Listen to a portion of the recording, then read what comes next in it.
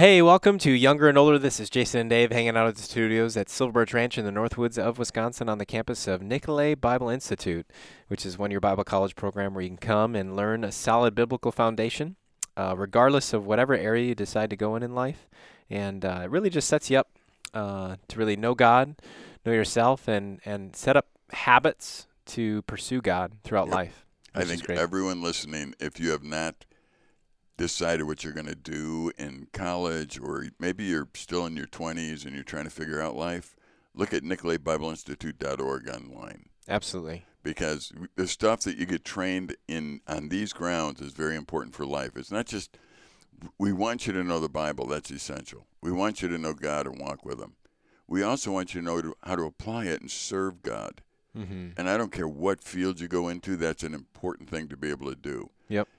In fact, Jason, if I were a parent of a young person thinking about college right now, I would look at a place like Nicolet Bible Institute first. Yep. Because it doesn't matter what other profession they go into. Absolutely. And then, there are some colleges that take the credits, and there's some that think we're goofy, so whatever. I don't think if you want to go to Harvard, I don't think they'll take our credits. I would doubt it. Yeah, I wouldn't even ask. However, that shouldn't be a downer, because hopefully you go to Harvard, I guess, and learn something and represent God well there. Yeah. And we can help you on the representing God well there part. Yes. So, yep. I was reading an article from the Pew, P-E-W Research Center. Pew. Pepe Le Pew. Pepe Le Pew. I remember Pepe Le Pew. It's not the Pepe Le Pew Research Center. However, that does bring in some strange memories. What they did is they surveyed parents and just tried to figure out where parenting was in America today. Yep. So that's what I want to do with you. I want to go through just the highlights. They have charts on these various pages. And so let me go through the highlights and just ask you what you think about this. Okay. All right. The first chart they show is what parents think about mental health. As they say, that tops all the list of parental concerns. Yeah, parental concerns. Now, before I even get started here, what is mental health? Oh, man. It's a broad topic. And it's I would say it's a hot topic, especially since COVID, right? Which I think this article highlights just the rise of mental health. And I think what they're saying is it's a state of young people just don't know how to really be in relationship anymore. I'm oversimplifying it, but relationship with others, relationship even with themselves. Because I know that, growing up, you talk about how do you express your feelings? How do you learn your feelings? Whereas now we've gone so isolated digitally that nobody knows how to deal with that anymore. And so it leads into depression and self-harm and all that sort of stuff. And I would say that COVID accentuated it. I would almost say that has slowly been on the rise ever since the introduction of the smartphone. Yeah, and I would say that kids growing up today are totally confused. Yeah. And they're totally confused about a lot of things. I mean, they can't figure out gender. They can't figure out, what success looks like or doesn't look like. Yeah. Because of all the media stuff that's out there. They hear arguing all the time. Mm-hmm. They hear about moms that don't want their babies, and they can't help but think about themselves being a baby at some point and thinking that mom could have, she could have killed me while I was in the womb. Yeah. And I could have not mattered to her. So they hear that discussion all the time. And then they hear things about guns and wars. And, they're growing up in a really strange time. Mm. So when the government starts talking about mental health, I always perk my ears up because I try and think, give me a definition. Right. Give me a definition. What do you think mental health is? Somebody who doesn't grab a gun and shoot other people? Mm. Is that mental health? What is it exactly? And I think that most of those that talk about it in general terms, it's a hot topic button that they don't ever define in the first place. I think that's a fair summary of what's going on. No, and that's the problem. So we have a nation saying we need to address mental health. What does that mean? Yeah. Does that mean handcuff everyone that's got a gun? Mm-hmm. No. What does it mean? Take all the guns away? Yeah. No. Because healthy people can have all the guns they want. Yeah. So we need to come up with a definition.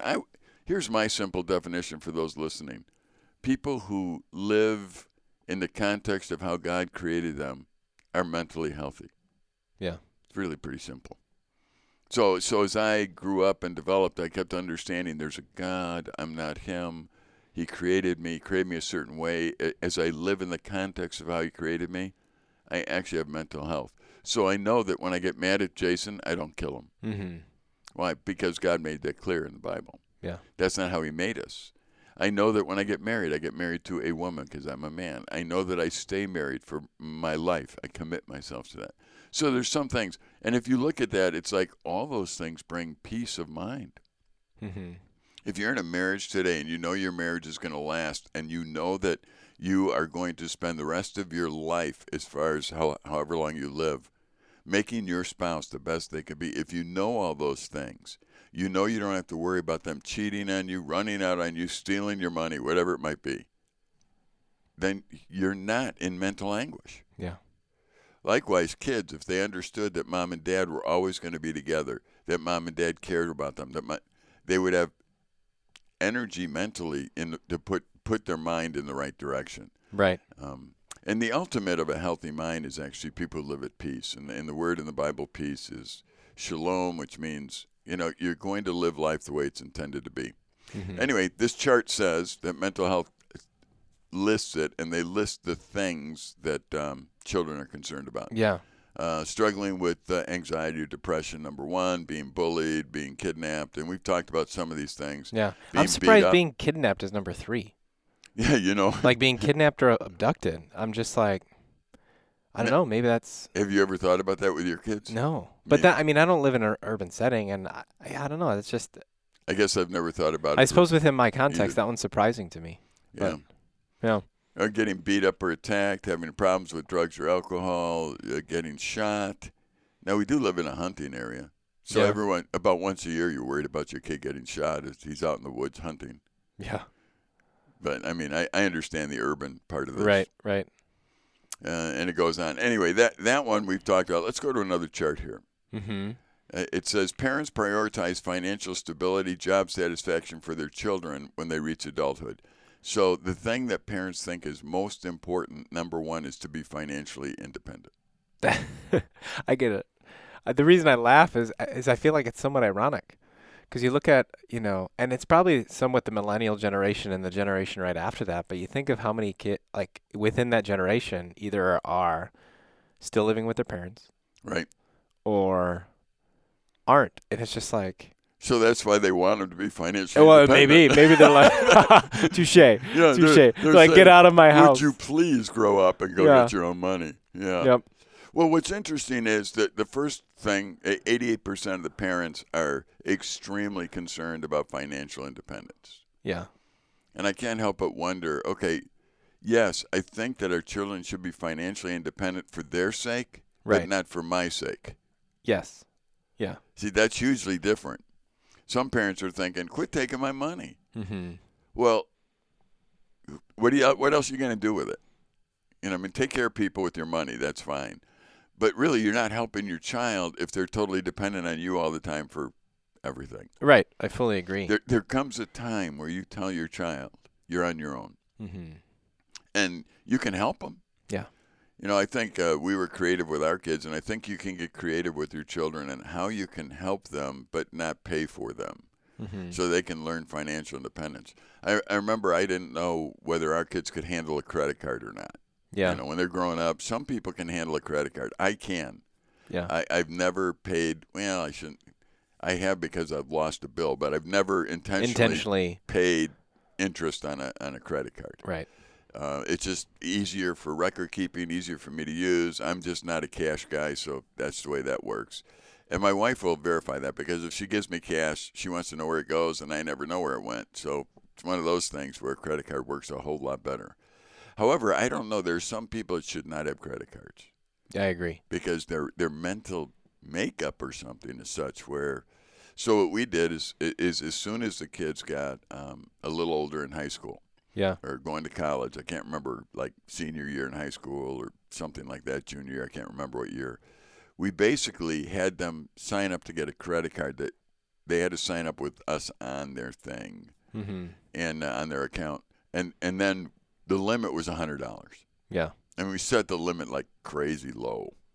Why? Because they're out, they're driving a car, they need to put gas in it. I can give them my credit card, Mm-hmm. but I don't think I'm teaching them much that way. Right. Use your credit card. You have a $100 limit. I want to see you use it. I want to see you, balance things and make it work. Yeah. And I want to see if you get into trouble if you keep maxing that thing out. Mm-hmm. And we found that both of our kids could actually handle credit. Yep. So they have credit cards. They're not in trouble. And then as they got older, for a while, I'm not sure what they use now because they're 40 years old. So I'm not 100% sure. But for a while, they were only using debit cards. But that was their choice. We started them with the credit cards, and they went to debit. And I'm not sure what they're using today. But it's interesting that financial independence is way up there. Yeah, I'm surprised. But the second one says, have jobs or careers that they enjoy. So they want them to be financially independent and enjoy their work. Mm-hmm. Okay, that sounds good. Totally. That's good. I think there's a lot in that. What surprises me is on this, they want them to earn a college degree, only 41%. Mm-hmm. Boy, in my day and age, that would I was have going been to say 90. that. I would say that's different from your generation. Absolutely. For sure. But I would say that overall our culture, I would say it's a culture shift. Yeah. I don't think there's as much pressure on that because I feel like even employers don't necessarily elevate a college degree as much as they used to. Right.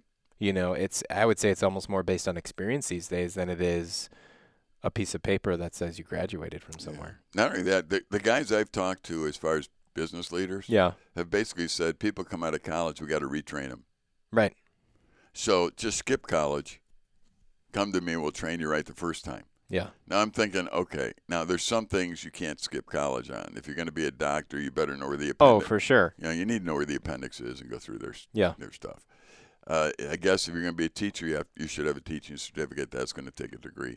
There are some things that you need to go to college Absolutely. for. But what's interesting is, if you're going to be a welder or something like that, maybe you don't need to go to college. Yeah. Maybe that money is just better off spent some other way. Yeah, go do an apprenticeship or something. So I can understand where that's a little bit less than it used to be. Yep, I think so. Plus, I think the trades make, for people who look at just, years ago we were always told, if you go to college, you make all this more money in your life. Yeah.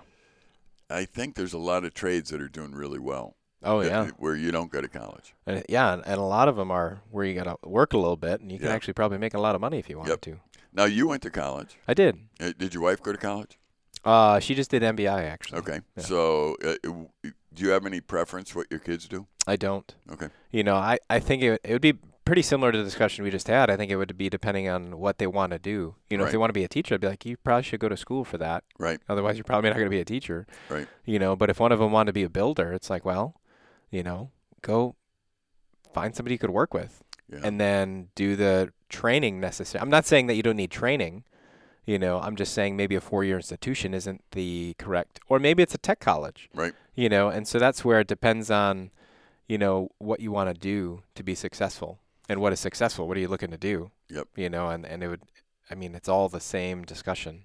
Yeah. And I would encourage any parents that send their children to college, I would have discussions with them and work out ahead of time how not to go into debt. Absolutely. Yeah, the debt will kill you. Because I think that's another thing why parents aren't sending their kids for the ticket price of college these days is insane. Yeah. Well, many years ago, if you worked a summer job, you could actually pay for college with the summer job. And that's how a lot of people did it. Yeah. Now you're not even close. No. Now they work, and what they use it for is, fast food money. Right. Yeah. Absolutely. Like I was able to get a job over the summer, and I went debt free after college. But there's no way I'd be able to do that now. There's no way. Well, I encourage parents. It's interesting as I've talked to people through time. Like for me, I got quite a few state scholarships because of my dad's income. Mm-hmm. My dad helped me, et cetera, and I went through debt free. Yeah. He gave me the advice that every year I could come to camp and work for nothing, and that if I would watch, God would take care of me. Yeah. One way or the other. And he put his money where his mouth was, too. It wasn't that God would take care of you, but I have some resources I'm not going to share with you. He helped me because he was also saying, you go serve the Lord like that. I would love to participate in helping you go to college. Yeah. Now, but he was very limited. In fact, my first year teaching school when I got out of college, I made more than he did. And he had been at his church for like 30 years. Yeah. So he didn't make a lot, but he was willing to help me where he could. Mm-hmm. And then I got some, athletic kind of money, and I got some state money. But, I was able to go through debt free. Yeah. But in the whole process, I was able to see God work. I was able to see the generosity of my parents, etc. So when our kids got to college, same with us. We were thinking, well, we got to do whatever we can to help them stay debt free, because you get out of college today with a huge debt. I mean, you think about that. You get out, let's say you have a $100,000 debt. You don't have a car. You don't have anywhere to live. You don't have any insurances. You don't have anything yet. Right. And you already have $100,000 in the hole. Yeah. This is terrible. Yeah, I agree. So I would encourage parents somehow to figure out how you can encourage your children, because you're the key factor in them starting their life in a way where they can be successful. Yeah. So whether it be getting them a credit card when they're still under your roof so you can kind of monitor how they use it, whether it be having these discussions on how you can go through college and not end up in debt like crazy. I personally think you can get creative. I've actually lent our kids money, and I know some people are totally against that, but I have with no interest, because I think it's right for me to do, and I want to help them. Yeah. And you know what? They've paid me back 100% of the time and early. Yeah. So that isn't a big deal, and it isn't. And none of them actually came and asked for it. Mm-hmm. I just looked at it and said, well, man, if something happens to Mom and I, this money's yours anyway. Mm-hmm. I can lend it to you at no interest. Yeah. And you need to be responsible. And again, watching them pay me back is something that shows their responsibility. Mm-hmm. And I've been thankful. They've been very responsible so far in any of that. Now, I'm not saying we go do that for everything. It's just every once in a while you look at something and say, would this enhance their future? Or if they get into this situation, will it stop them from being what they could be? Mm. And both of our kids right now, one is married, and that couple and my single daughter, they're both actually very active in ministry. Mm-hmm. I would hate for them to be hampered right now by extra bills where they couldn't do what they're doing. Mm-hmm. I mean, that just would drive me nuts. Yeah. Especially if I have money just sitting somewhere, not doing anything. I've told parents before, the least you could do is lend the money to your kid at the bank rate where it's sitting. Yeah. Right. You're not going to lose any money then. Mm-hmm. You know what I mean? If you're making, what do you make on interest these days? I don't know. It's changing. Let's all say the time. 4%. Let's say you're making 4%. Yeah. It's a good loan for your kid. Mm-hmm. Give them the money. Why is it sitting in the bank at 4% when you give it to them for 4%? Right. And then I go even further and say, why don't you knock the 4% off and just lend it to them and have them pay you back? Yeah. There is a certain thrill in watching your kids become successful. Oh yeah, I can imagine. And not constantly drowned under something. Now, on the other side of the story, I've had guys come to me and say, I'm so glad my parents didn't do that, because it allowed me to go through this, and that could be. That's why God has us pray to him and ask him for how we actually do it, because every child's going to be different. Right. Yeah, and every child will be a different situation. It might not be the thing that you need to do. Just like a credit card isn't the right option for everybody. No, it isn't. And I would never preach that it would be. I think you have to be somewhat, very responsible. You're going to do that. Yeah. All right, another chart. Most parents say parenting is harder than they expected, but give themselves high marks for the job they're doing. Well, that's nice of them. Did I say that wrong? No, that's fairly accurate. It's harder than I expected, but we're doing great. Yeah, I don't know. I will never know how I do until I stand before God, I think, on the parenting job. Children will grow and develop and continue to grow on the foundation that we set. Yeah. And really, it is hard for a child to move away from what they've learned when they were kids. And that's why when your children are in your home, they're the age of your kids, I encourage people, live as an example before them. Have the spiritual discussions with your spouse. Talk to them about what's going on. Let your kids see a lifestyle, because as they grow up, that lifestyle will be one that's normal for them. Mm-hmm. And that's who they're going to feel comfortable being around, those kinds of people. Yep. It's interesting because there's so many young ladies I've talked to through time where they come and they explain that their life has been rough. They've been abused. They've been yelled at, whatever it might be. And then I watch them date somebody or want to marry somebody who treats them that way. Mm. And I keep thinking, why are you doing this? Mm-hmm. Why are you doing it? And you know what? They grew up that way. That's the only way they know. That's what they're comfortable seeing. They know how to deal with that. They don't know how to deal with being treated right. Yeah. It's like, well, let's get you in front of people who treat each other right so you can at least see it. So, Mom and Dad, your great goal is to live in a way that your kids can emulate. And you'll find out if you do a good job, I guess, in time. Yep. Next chart, more than 4 in 10 parents describe themselves as overprotective. 40% of the parents describe themselves as overprotective. Overprotective. I don't know. How do you? Well, I guess that makes sense. Yeah. I mean, that's a general term, I would say. Yeah. Because there's probably areas that I would probably categorize myself as overprotective, if you want to use it that way. Yeah. Because I'm mindful of the influences that I want my kids to have. So in some areas, I'm going to be, if you say I'm overprotective because I care about what they watch or what they intake on the screen, then yes, I'm overprotective because I want to show them that, they should be mindful of the things that they're choosing to watch, choosing to listen to. Would that be wisdom or overprotection? That's what I don't know. Like, I don't know what overprotecting is, because you might have somebody else be like, oh, you're just too overprotective.